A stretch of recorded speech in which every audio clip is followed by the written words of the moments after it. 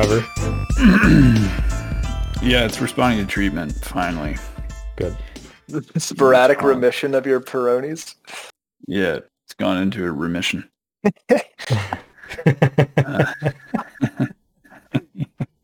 It has a laxity in waiting.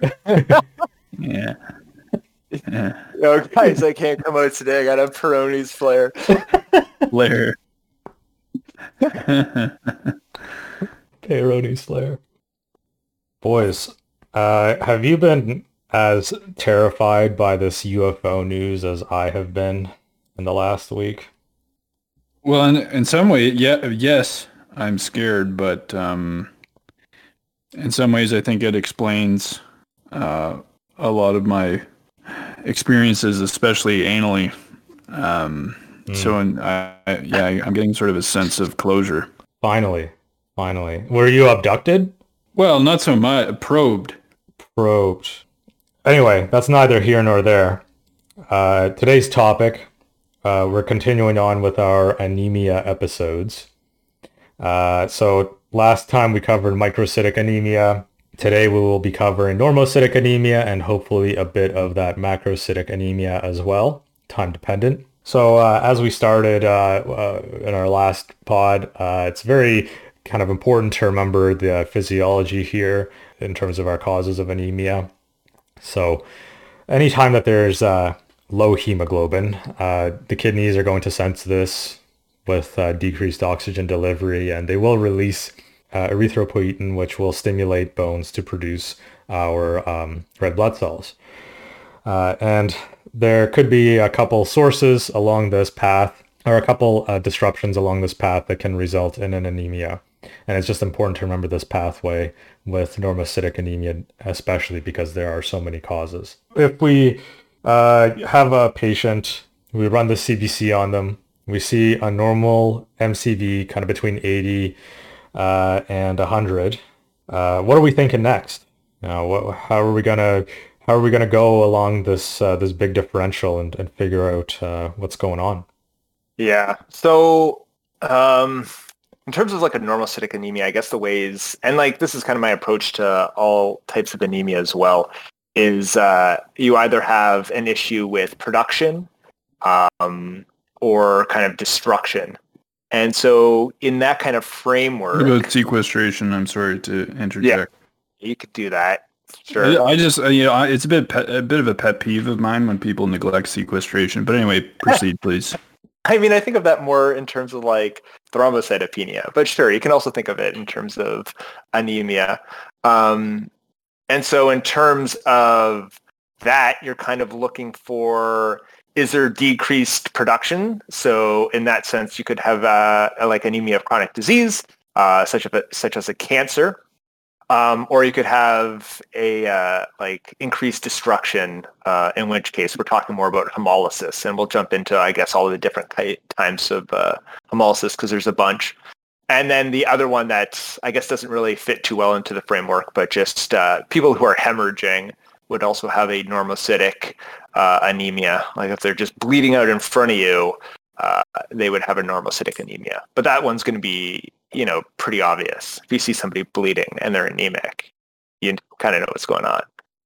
Well, they could always be bleeding into the bowel or something a little bit more like a little secret bleed. Would you go as far as to describe it as an occult bleed? I try not to use those kinds of words because I do believe that words have a lot of power in my life, and I'd rather describe it as a spirit cooking bleed. So we got this guy. We don't know. Maybe bleeding. Maybe he has a Hillary Clinton bleed in his bowel.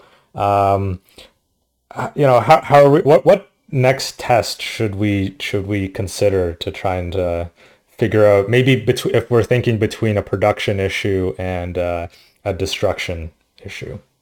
Well, I think I can answer that question directly and then discuss some other labs that are helpful. So obviously, a CBC and diff establishing an anemia, which to review is less than, what is it again for females and males? 135 for males, I believe, 120 for females. And then MCV should be between 80 and 100 for normocytic. And then in terms of distinguishing between an issue with production, and we'll talk about the various etiologies there, and destruction, it might be helpful to get a reticulocyte count. So reticulocytes are nucleated RBCs, red blood cells, and they should be appropriate or they should be within normal limits or elevated in the setting of an anemia. And if they're significantly low, that might lead you toward suspicion of a issue with production. Similarly, there are signs of intracellular hemolysis and other types of hemolysis, such as LDH, which is an intracellular enzyme in the red cell. Haptoglobin. So haptoglobin is inversely correlated with hemolysis. That is, haptoglobin is consumed with intravascular hemolysis. I think what does it do? It sort of mops up hemoglobin, I think. Yeah, it mops up hemoglobin, takes it back to the liver. Right. And then peripheral smear can also show signs of hemolysis or production issues for that matter, but maybe we'll talk about that in a little bit of further detail. Anything you want to add at that stage before sort of itemizing other useful labs in the setting of a normocytic anemia workup? So to distinguish between production and destruction? From completeness sake, you could throw in a bilirubin. Right. So bilirubin elevated in hemolysis. Yeah. Mm-hmm. Yeah, that's a heme byproduct, I believe. Heme destruction byproduct. Yeah. Yeah. Okay. With the retics, that's a big kind of a differentiating factor between the production and the destruction issues. If the reticulocytes are low, then we know that the marrow is having difficulty in producing new red blood cells despite the anemia. Whereas an elevated reticulocyte count, and we know that production can increase like 6 to 8 times with anemia, and the elevated reticulocyte count would reflect more of a destruction issue. So a higher turnover of the red blood cells. Interesting. Yeah, fair point. And sorry, I don't know this sort of subtle detail, but like a normal retics count in the setting of a significant anemia, I think would be sort of suggestive of an issue with production. So I think I misspoke. But anyhow, I think that's a useful clarification. I might be wrong here. I think it was like 2%. Like if it's 2% retics in the setting, like if it's above 2% retics in the setting of like anemia, that's normal because it's trying to replace the cells. But if it's like lower than that in the setting of anemia, you have a production issue. Yep. Yeah. Yep. The retic index. Yeah. Yeah, and that's right. Yeah, and it's reticulocyte, and this is detailed, but well, perhaps not. Reticulocyte production index, which is a ratio between hematocrit, that is the percentage of serum that's composed of hemoglobin, and the maturation factor, which is the retic count, which is expressed as a percentage of red cells. Good. So obviously with lower hematocrits, we anticipate higher levels of reticulocytes, and I believe the multiplier, it should equal roughly 45. That is, to illustrate. With hematocrit of 45%, the retic counts should be around 1%. With a hematocrit of 20, so probably a fairly severe anemia, you might anticipate the retic count to be like 2.5. Anyhow, that was a little bit of detail, but I think it was useful. In terms of the production issues, let's say the retic index is low. What would we be thinking of in our differential here? So a production issue. So one thing that we can think about is a dysfunction in the production of the EPO, which is something we would see with chronic kidney disease. Basically, the kidneys don't produce as much EPO in order to stimulate those new reticulocytes. And, uremia that may result from the CKD also has hypoproliferative effects on the bone marrow as well. Right. It can be directly toxic. Yeah. Yeah, that's interesting. So decreased EPO, generally reflective of renal failure. Right. And I think there's also a few genetic defects there, but definitely less common. Mm-hmm. I think two other ones. So you spoke about anemia of chronic disease, which is vague, and we could get into some of the biochemistry there, but suffice it to say, if you're sick, perhaps you do not have the energy stores to produce lots of red cells, or you're sort of sequestering what are thought to be rate limiting resources for an infection or a cancer. And then in terms of primary marrow disorders, there's bone marrow suppression from drugs, for example, obviously chemotherapy, but also relatedly rheumatologic agents like methotrexate,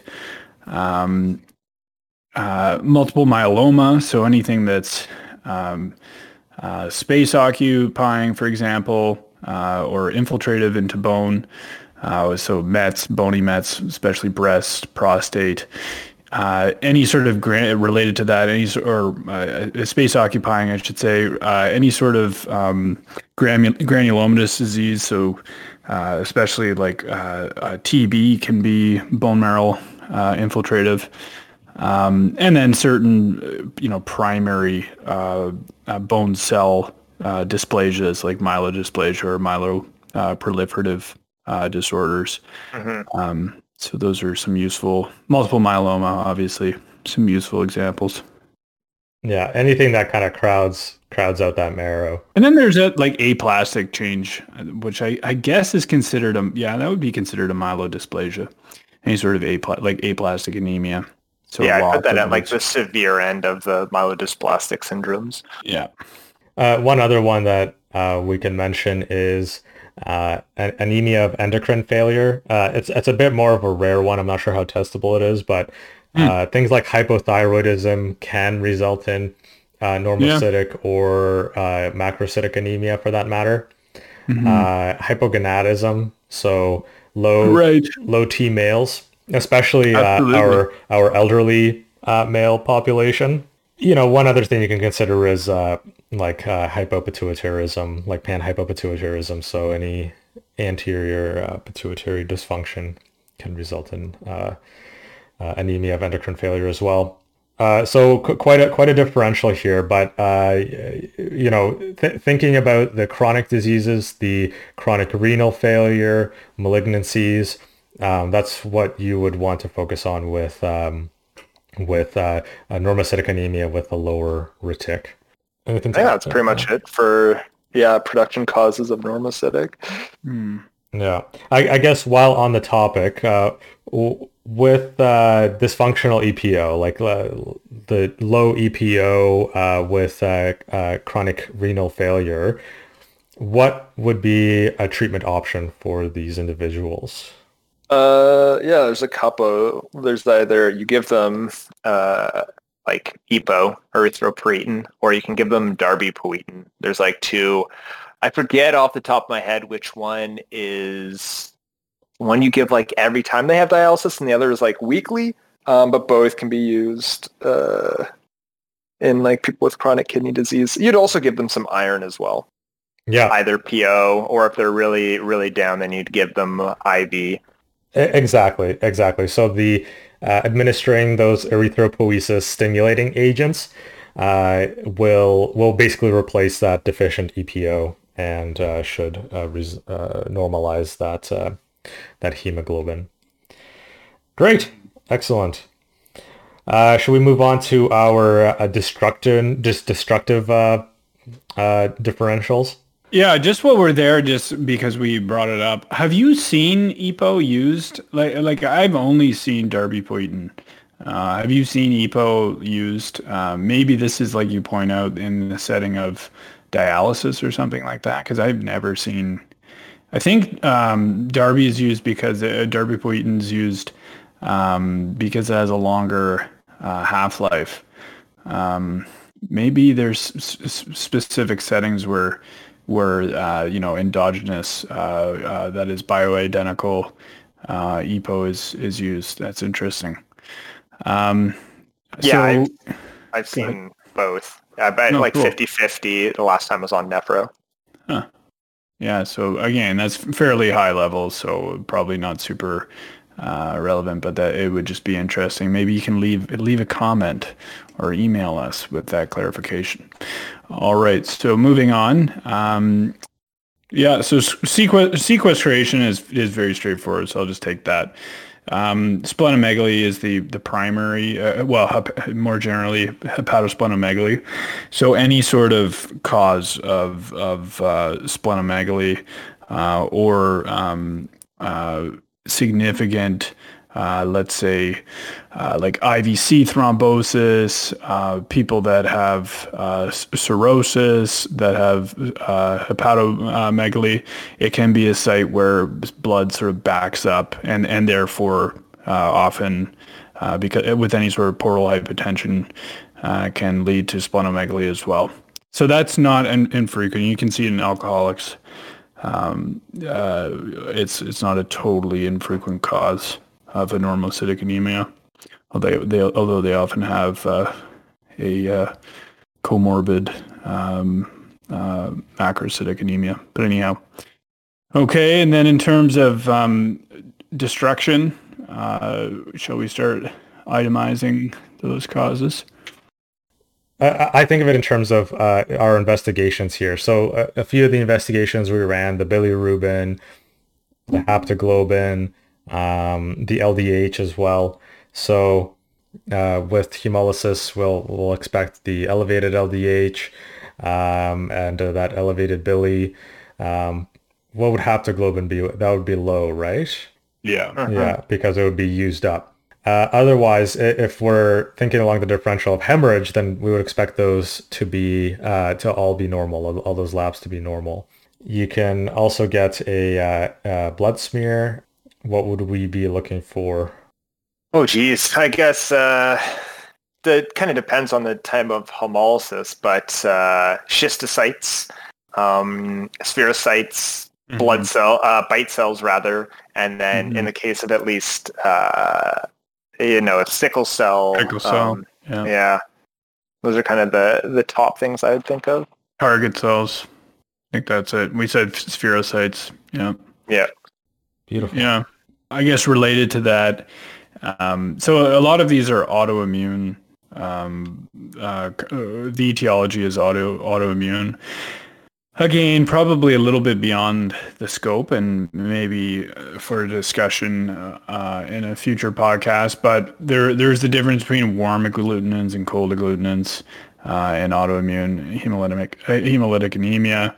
You don't forget to order, I don't think we had mentioned that in our labs, direct and indirect Coombs, SPEP, and there are other serum markers, protein C, protein S, a few other things. But anyhow, let's focus then on the non-immune.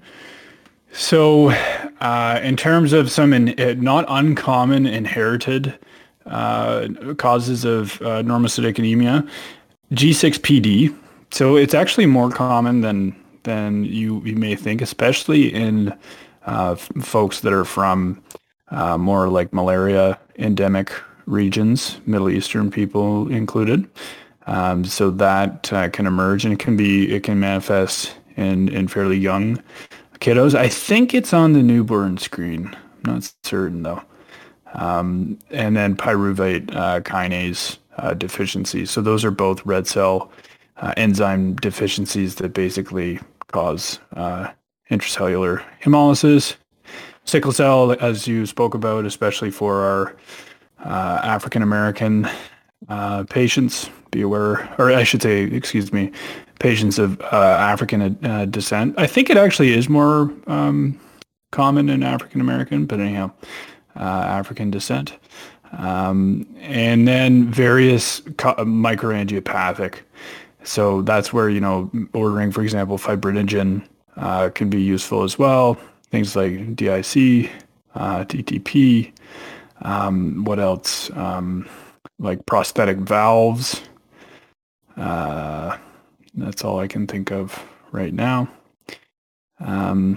Yeah, so I think that was sort of useful in terms of various non-immune. And then, of course, all of the other like toxins that can cause hemolysis. You spoke about uremia, for example. Just bearing in mind that there can be mixed pictures as well, just like we spoke about, and using RDW can be useful there. So especially like, for example, like alcoholics is a great example. They can be thiamine and B12 deficient, then therefore tending toward a macrocytic anemia. But then they have, comorbid iron deficiency. So that brings the MCV into a normal range. You can also see this in your bypass patient. So just be aware of a mixed picture. And I don't know how super useful the RDW is, but anyhow, for testing purposes, that can be useful to show that, or to suggest that there's two sort of main populations that you're seeing there. Okay. So I think that was a good outline of a differential diagnosis and sort of mechanism underlying the differential diagnosis, but remembering production, sequestration, destruction. Do we want to talk a little bit more about, how this, so we spoke about a clinical presentation. So maybe the patients in front of us, are there any features on physical exam for OSCE purposes that we may want to focus on? With hemolysis, the signs and symptoms common to any anemia, as we discussed last time, pallor, fatigue, tachycardia. There's going to be that increased work to try and perfuse the tissues. Jaundice, due to the increased unconjugated bilirubin from the heme breakdown. Hemoglobinuria, if we're thinking just intravascular hemolysis. Chronic hemolysis can also result in cholelithiasis due to that increased bili excretion. Yeah. Splenomegaly as well, hypertrophy of the macrophages in the spleen to take up those red cells. Right. Yeah. Or as a primary issue in sequestration, such as like TTP and stuff like that. Okay. Right. And then, just for sickle cell, you should apparently can get priapism with sickle cell, so you should definitely check that. Yeah. Absolutely. Are you Dr. PhD? Are you still allowed to see patients physically? Yes, but I need minimum 4 chaperones in the room at any given time. Restraint. Yeah. From at least 3 angles. How long until we're wearing body cams like cops? Yeah, or until that footage is on live leak. Well, a lot of the training centers will have like CCTV for the preceptors to watch, which is kind of creepy, but anyhow. Oh yeah, and then in terms of other tests, I think we did a great outline actually of the various blood tests.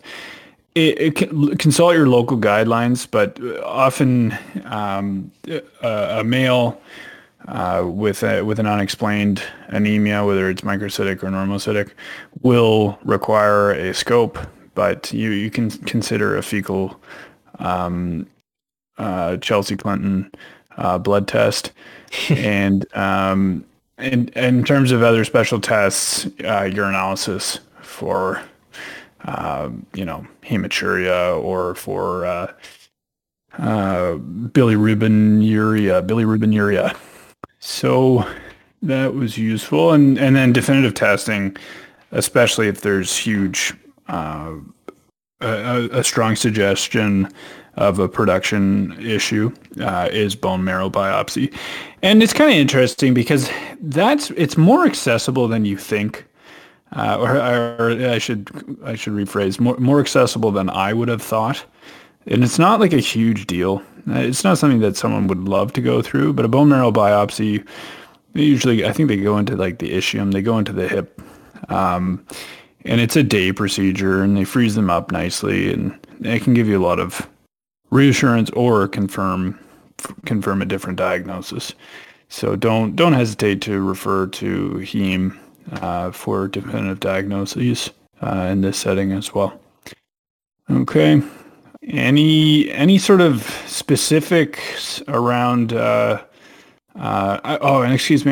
sort of specifics around lab testings that we want to discuss? I don't want to get too stuck in the weeds. Dr. PhD, is there anything that you wanted to talk about specifically in terms of lab tests? Like there's a lot of detail in terms of like Coombs testing and stuff like that. But I mean, just like surface level, I guess for sickle cell, first thing you're going to do is like look at the smear and see if you see sickle cells. If you see sickle cells, you can then like confirm with a like hemoglobin electrophoresis, just to see the sickle trait hemoglobins. For G6PD deficiency, G6PD deficiency, you're going to want to do a G6PD level eventually. And then the only caveat there is it needs to be done like a couple months after their acute crisis. It can't be done during like the acute flare. We didn't really mention hereditary spherocytosis, but that's another genetic cause of normocytic anemia. Right. And then the test for that is going to be a like osmotic fragility test. And then we talked about the Coombs, both the direct and the indirect, and that'll lead you either towards the cold agglutinins, which is like IgM mediated, versus the warm, which is IgG mediated. And then there's a bunch of different causes for each. I don't know if that's probably too deep to go into each of the specific causes, but... Well, see, Dr. PhD, it turns out that you're indirect Coombs positive because you're a premature ejaculator, or you're indirect Coomer, something like that. Anyhow, but yeah, I agree that... you guys get it. I agree that... Dr. Dre's a little anemic today. Yeah. No, I think that works. Indirect Coomer, premature ejaculation. Yeah, I'll buy it. I agree that. So I think that was sort of a useful level, and probably the level that you'll encounter on your boards, med school wise, and even early residency. So that's good. So moving on to management. Do we want to talk, generally? I'll start. Okay. So, obviously the management principle here is going to be treating the underlying cause. If they're presenting with acute anemia, symptomatic anemia, we spoke about transfusion criteria in the past, but refer to your local guidelines. You're going to be thinking about transfusion. But in the setting of concerns around, especially autoimmune hemolysis, you'll have to work with your blood bank to ensure that you have properly cross-matched units. We introduced the idea of EPO or darbepoetin. I believe the erythropoietin regimen is more frequent, whereas darbepoetin is once weekly, or at least that's what I've seen in the setting of kidney disease, and for select patients and this is where you may encounter it more frequently, that are on chemotherapy. So it's not infrequently used in that setting. What about autoimmune anemias. Again, we didn't get into the pathophysiology specifically, but there's the distinction between warm agglutinin and cold agglutinin, which are distinguished between IgG and IgM respectively. Anyhow, they're often, in the case of warm agglutinin, related to either a neoplastic or paraneoplastic event, or an autoimmune or an infectious state. And those treatments may therefore involve turning down the immune system. Okay, so that might mean prednisone pulses, things like azathioprine, cyclophosphamide, or in some cases biologics. And I would comment that Rituxan is probably the most commonly used biologic in that setting to help decrease B cell production of IgGs. So that's warm agglutinin, treated most commonly, despite the etiology, with immunosuppressive agents. Okay, so if they have, if they have a cancer, treat the cancer. If they have an infection, treat the infection. I think that the treatments can get really complicated, and this is you're very much going to be depending on your heme colleagues here, or working with your hematology colleagues here. But I think that was a good outline of recognizing various causes of normocytic anemia according to blood work and smear, and therefore directing treatment based on a clear diagnosis. Do we want to spend? Yeah, brilliant. Do we want to spend? Brilliant. Do we want to spend a moment on macrocytic? What do you guys think? Yeah, I mean, we could blast through it potentially. Hey. If you guys are up for it. So let's crush it. All right, I'm just gonna crush it out real quick. Macrocytic anemia, we're thinking of MCV above 100. Here, we're usually thinking about an issue with DNA synthesis, but for completeness sake, I do have an acronym here of causes of macrocytic anemia. The acronym is ABCDEF. A is for alcoholism, so specifically liver disease. B for B12 deficiency. C is compensatory reticulocytosis, so not really macrocytic, but the larger size of the reticulocytes results in that elevated MCV. D stands for two things. It's drugs, so all sorts of things can cause this. Cytotoxic medications, AZTs. D also stands for dysplasia. E stands for endocrine, although as we discussed, a lot of this crosses over with the normocytic anemia, so things like hypothyroidism. And F for folate deficiency, or for fetus. So with pregnancy, there can be a bit of a bump in that MCV. So we have our patient with these bulky, testosterone-filled macrocytic red blood cells. What are we going to do next here? If we're this is an otherwise healthy patient, run-of-the-mill bread and butter macrocytic anemia. What I guess of those causes, which ones would we be most suspecting on like a question stem in an exam? Yeah. So I think high yield is. Oh, sorry, I didn't. Go ahead, Dr. PhD. No, you please. No, please. I mean, I insist. Oh. Like I'm holding the door open for you. I've literally laid my jacket down over the puddle. You're a dainty female. Yeah, please, by all means. So the high yield ones are going to be B12 and folate deficiency. And Right. I think the big test that you can see there to kind of differentiate is with the peripheral blood smear showing you either megaloblastic, which leads you down the B12 and folate pathway, or non-megaloblastic, which then leads into those other causes that you kind of listed off. But If you see a megaloblastic picture on the smear, which is going to be 5+ lobes, segmented neutrophils, then you can go down the B12 folate pathway. Exactly. So we're thinking about the hypersegmented neutrophils, and if we don't see those, then we can consider some of our other causes. Maybe start thinking about a Cage questionnaire for the alcohol, or analyzing for cirrhosis, things like that. But for the sake of brevity here, B12 and folate is the first thing you should think of.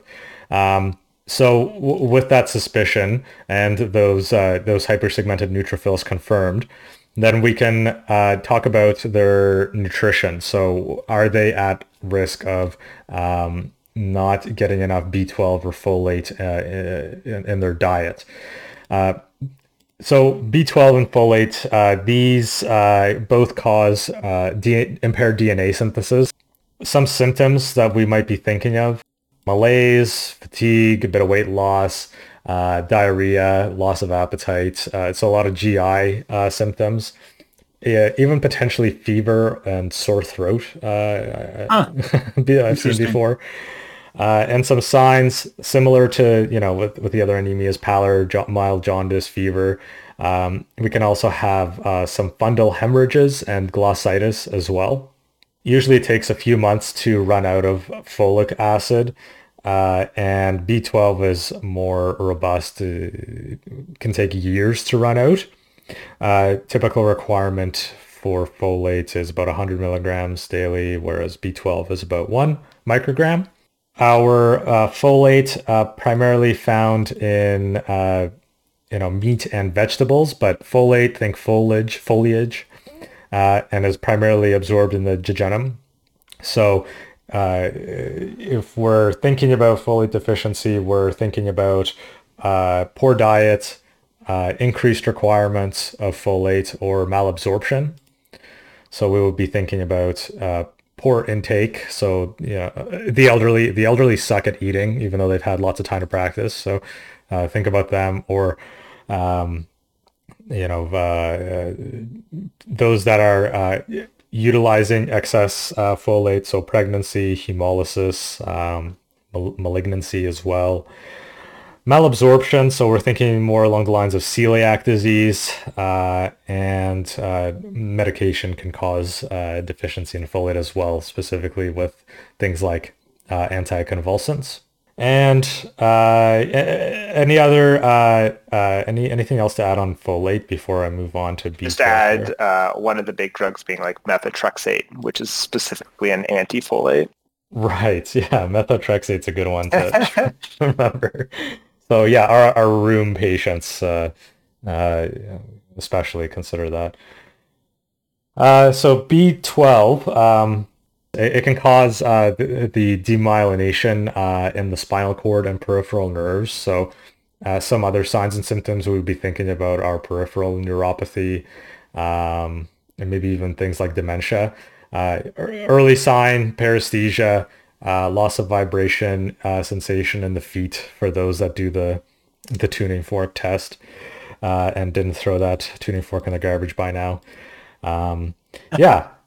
So we've got that. B12, where it's primarily in foods of animal origin. So those that are vegan patients, they are at risk, especially of B12 deficiency. And the B12 absorption occurs in the terminal ileum and does require a protein called intrinsic factor, which I've seen come up on tests before. Primary causes of B12 deficiency. So we're thinking the elderly again, because as we discussed, they suck at eating. Pernicious anemia, gastric bypass, gastrectomy, all that, anything that can impair absorption, any sort of bowel surgery, we're going to be suspicious of that. And the veganism, poor intake as well. Anything to add to that? B12? Well, just related, because it comes up on tests not infrequently. Pernicious anemia is a a hereditary deficiency of intrinsic factor. And so folks will be unable to absorb B12 through the alimentary tract. With that said, they can absorb intramuscular B12. So there's something called the Schilling's test to distinguish between pernicious anemia and other causes. And just a minor note, medications like PPIs can, in people that are already B12 deficient, contribute to that as well. I believe intrinsic factor works at an optimal pH, so it's not irrelevant.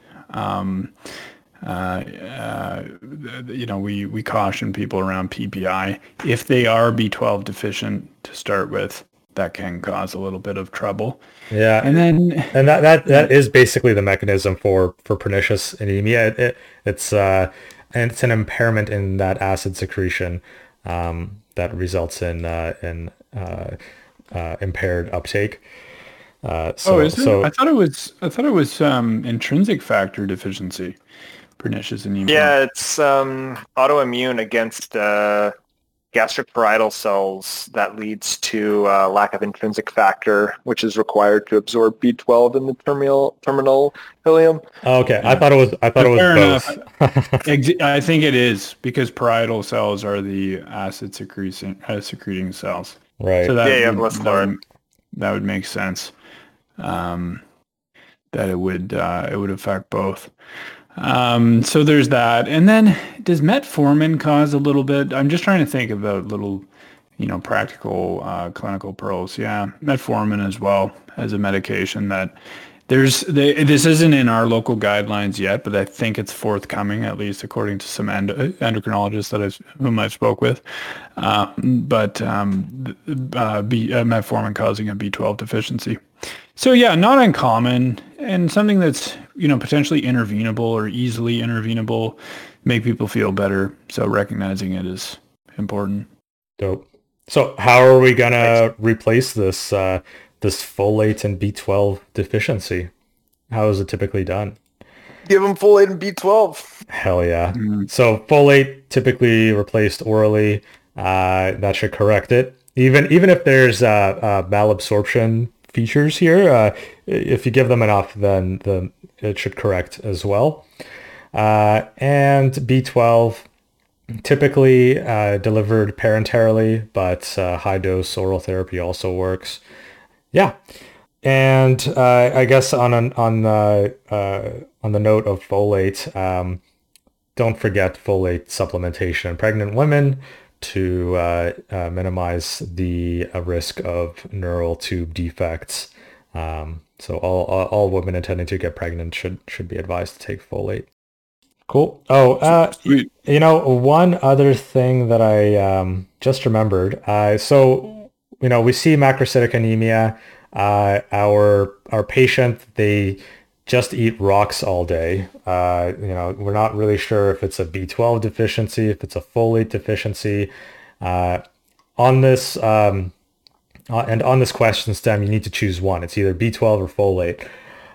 What kind of investigations can we order to differentiate the two?